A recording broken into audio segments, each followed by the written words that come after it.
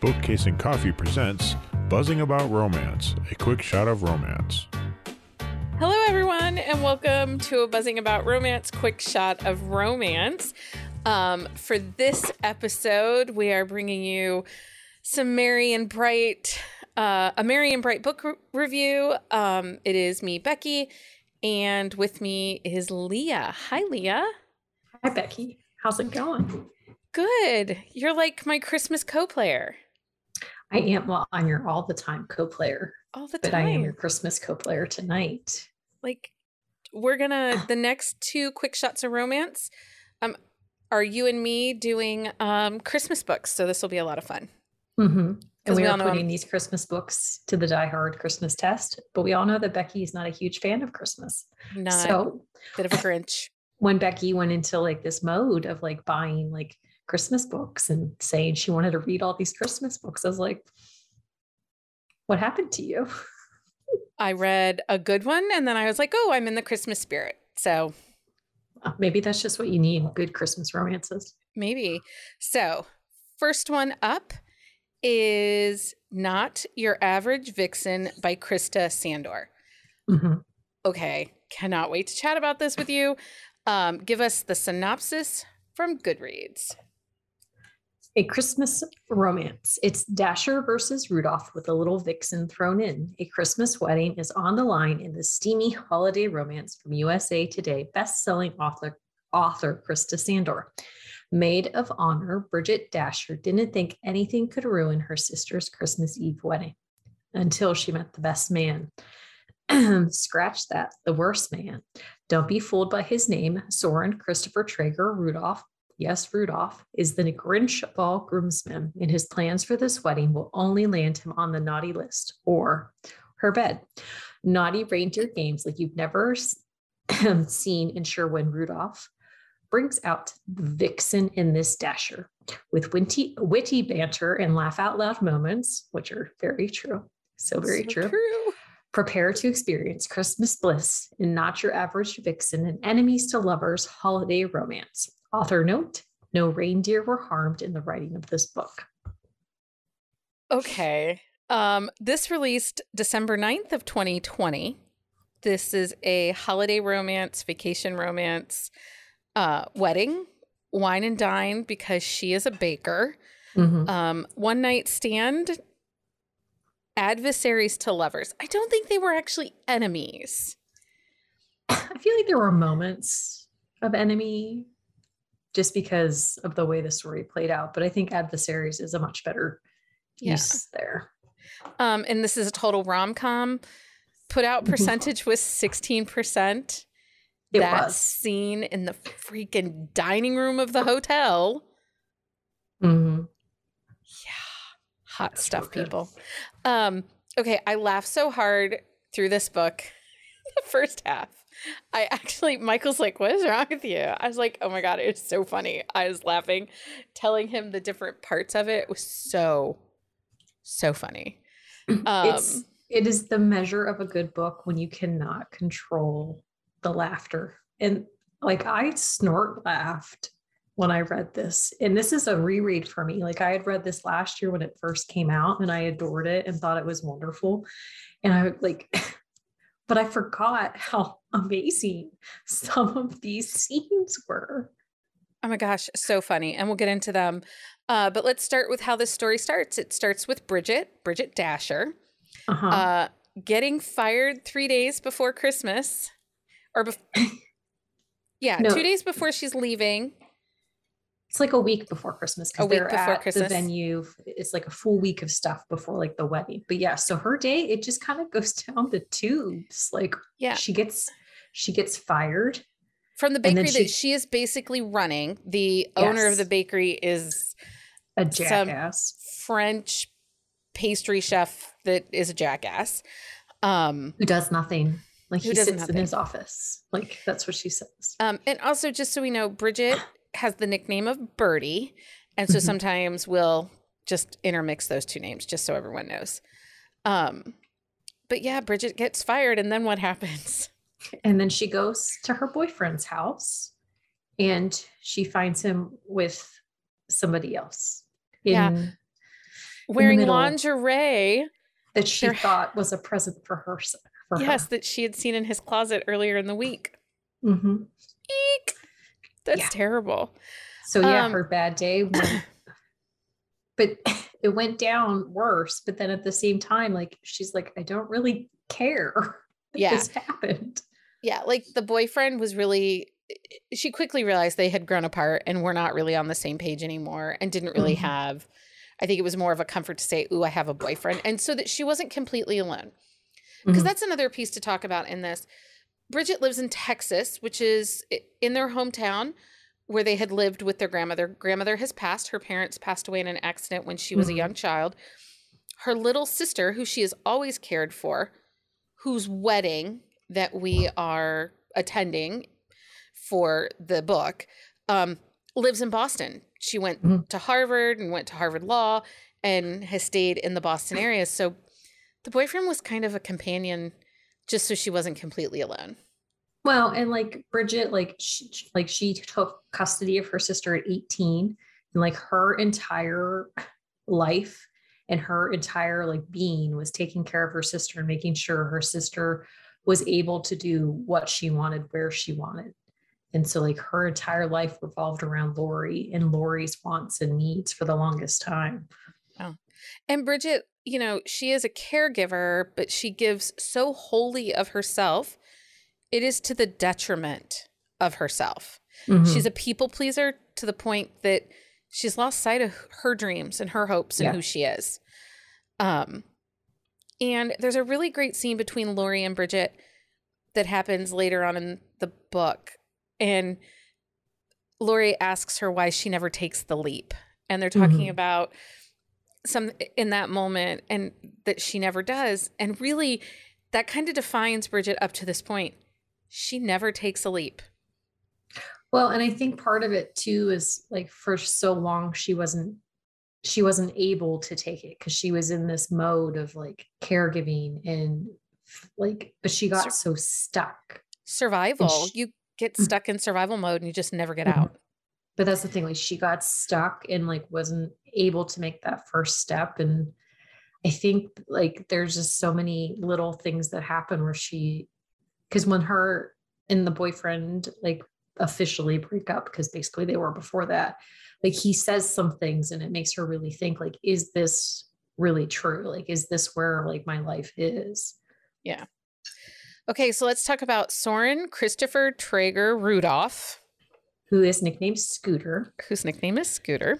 Yes. And so he is the best man. Lori has talked to Bridget about Scooter, the best man, how she doesn't really care for him, how he does not like her. And it bothers her, it bothers her fiance. But so she has never met this Scooter. Bridget has not. No. And Lori has only met him like maybe twice. Once, just the once at the restaurant. Yes. Just the once at the restaurant. It was not a good meeting. It did not go well. And so it kind of. No, like, he left the lunch early and went and had sex with the waitress in the alley. Yeah. Like he's a douche. He's a douche. He is. But he is a very unhappy best man. He is. And like his goal in life, like this week, like that he is there is to stop the wedding because he feels like he is being left behind. Like it's always been him and Tom, like they're ride or die. Like they should be bachelors forever and never change. And Lori is coming in and changing it, and he's not happy about it. He is really not. And something about Soren / Scooter is he is just a really lonely soul. He doesn't really have any family. The family that he has sucks. Well, and he has Tom's family, he is the groom. And there's this whole moment with that scenario and situation that like kind of opens his eyes to a lot of things. Tom's grandfather, the judge, they call him Judge, kind of biffs him on the back of the head. And I'm not going to spoil that situation, but kind of like it's very poignant. Open your eyes. See what you have. Well, and he talks about things that happened and events that took place that got Soren to certain places in his life and why he was in certain areas. And I know I'm being really vague, but I don't want to spoil anything. But there are certain things that happened in Soren's life that there was behind the scenes hands like putting him where he was supposed to be. Where he needed to be in life. Yeah. Yeah. And so he was given a family in a sense. Yeah. Okay. So let's talk about their meet cute. So Bridget and Soren have never met. They are at a hotel. They can't get to their next destination, which we'll talk about the town next, where they're having the wedding. It's a destination wedding to a mountain village in Colorado that Bridget and Lori's mom and dad were married at. Yes. And then they vacation there also, like when they were small children. So this, there's this meet cute. They're stuck in the hotel because there's been a ton of snow and they can't get from Denver to the mountain retreat. So they're in the hotel and snowed in, and Bridget is on the phone with Lori saying, listen, I'm going to stay the night here. I'll be able to get to you guys in the morning. Everything's going to be great. Don't worry. And her sister is like trying to encourage her to have a one night stand and keeps telling her, be the vixen. Be the vixen. Be the vixen. And so Bridget decides she is going to be the vixen and take charge of her night. Yeah. And she does. And that scene in the restaurant, when it pops. Oh, yeah. It pops. Yeah. My favorite quote the next morning after her one night stand, she says to herself, in the last 24 hours, she's experienced not one, not two, not even 3 or 4 orgasms. Nope. She blew past that when her handsome stranger rocked her world with 7, count them, 7 mind-blowing, toe-curling, hot as hell orgasms. And Bridget is saying this to herself as Soren comes into the as Soren is getting into the car to go to the mountain resort with her. Because she didn't realize he was the best man. Surprise. The Soren and Scooter are one and the same, and she is not impressed. Because the Soren that she met is not the Scooter she was described. So it's kind of like mistaken identity type thing in the sense where like he acts a certain way with her when they first meet, but that is not the type of person that Lori has described him as. So she's a little taken aback by that. Well, and she feels a little bit like out of her realm because she stepped outside herself to be the vixen. Be the vixen. Okay, so let's talk about the town of Kringle. It is retired Santa haven. It is. Like, it is where all of the retired Santas go to hang out. And so there's Santas and Mrs. Clauses everywhere. Yeah, everywhere. They're everywhere.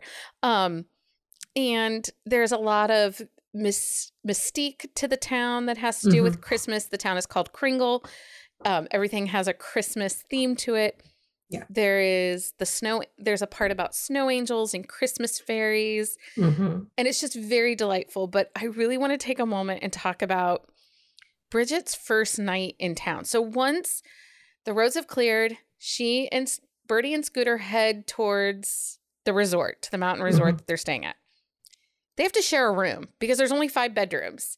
And Tom and Lori are sharing a room. His parents are sharing a room. His sister and her wife and their 2 kids are sharing a room. And then the judge. The judge has his own room with the Uncle Russ, who, like lounge lizard Uncle Russ, that guy's a hoot. He is. He's like a smarmy, like dirty uncle, but like not like he's almost creepy, but not. Yeah. He toes the line of creepy for sure.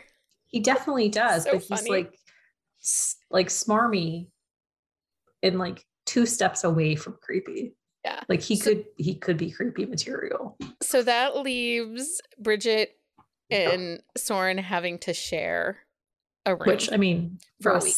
Russ does offer to swap, and Soren wants nothing to do with that. Russ does.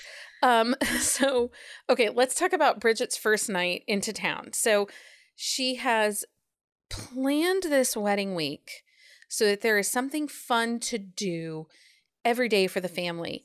Mm-hmm. But I don't know if you noticed, and I get it because I've been cruise director type person. She planned everything to the exclusion of herself. Mm-hmm. Like there weren't tickets for her. She wasn't including in that ski outing. Instead, she was decorating the chapel for the wedding. Mm-hmm. And like she was baking and they were going to a concert. Like just made me sad. Mm-hmm. So the first night that they're in town, she has volunteered the family to serve dinner at the retirement village where all the retired Santas live. Yes. And she's prepping stuff, and she has some magic when she bakes.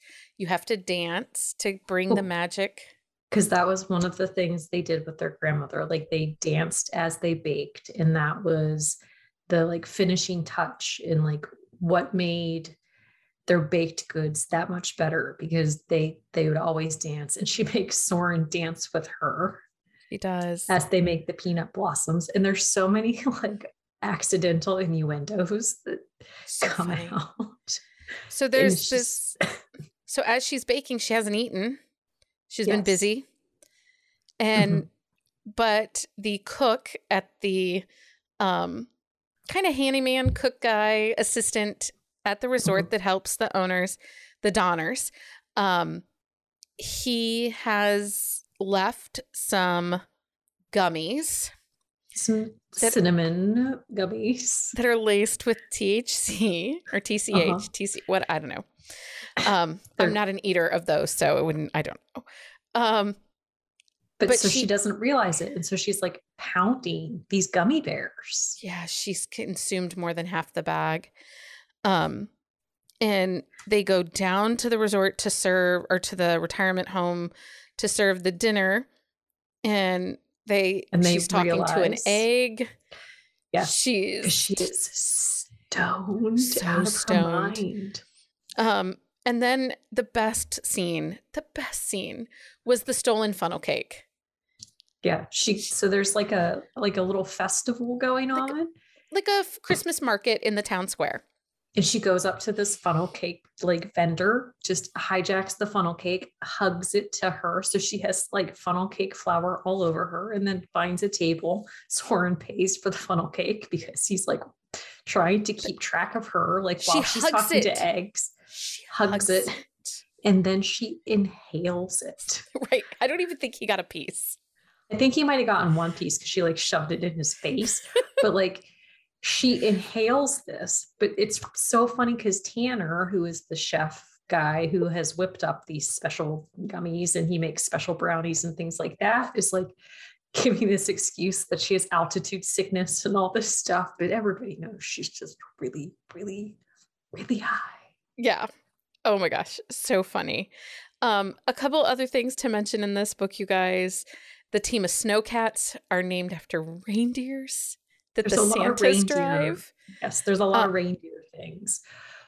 But there's a big cast of characters in this book, but it works really well. It does not feel muddled. It does not feel like overwhelming. Like in each part, it makes a lot of sense. Like the judge is a big factor in this book, but he actually hangs out with the Santas a lot because there's somebody who he went to law school with or used to work with who is a retired Santa.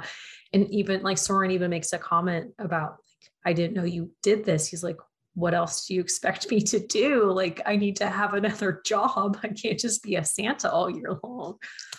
But so the judge has been hanging out with the Santas, and the Santas they play a really big part in the ending of the story, and like the bakery that they're working in is a huge like factor also. It is. It's a lot of Christmas magic sprinkled into this story. And I will say the one-liners in this book and the Christmas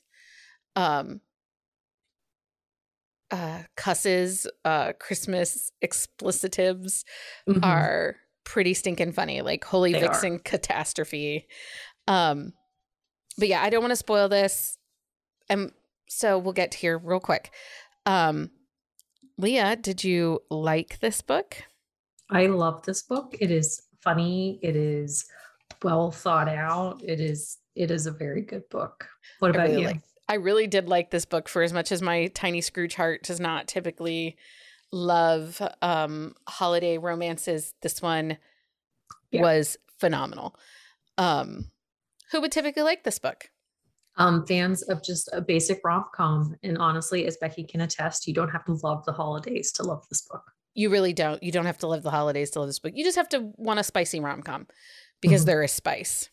There is. And there's a Frosty full of condoms. So. Yes, the Frosties. Would you recommend this book?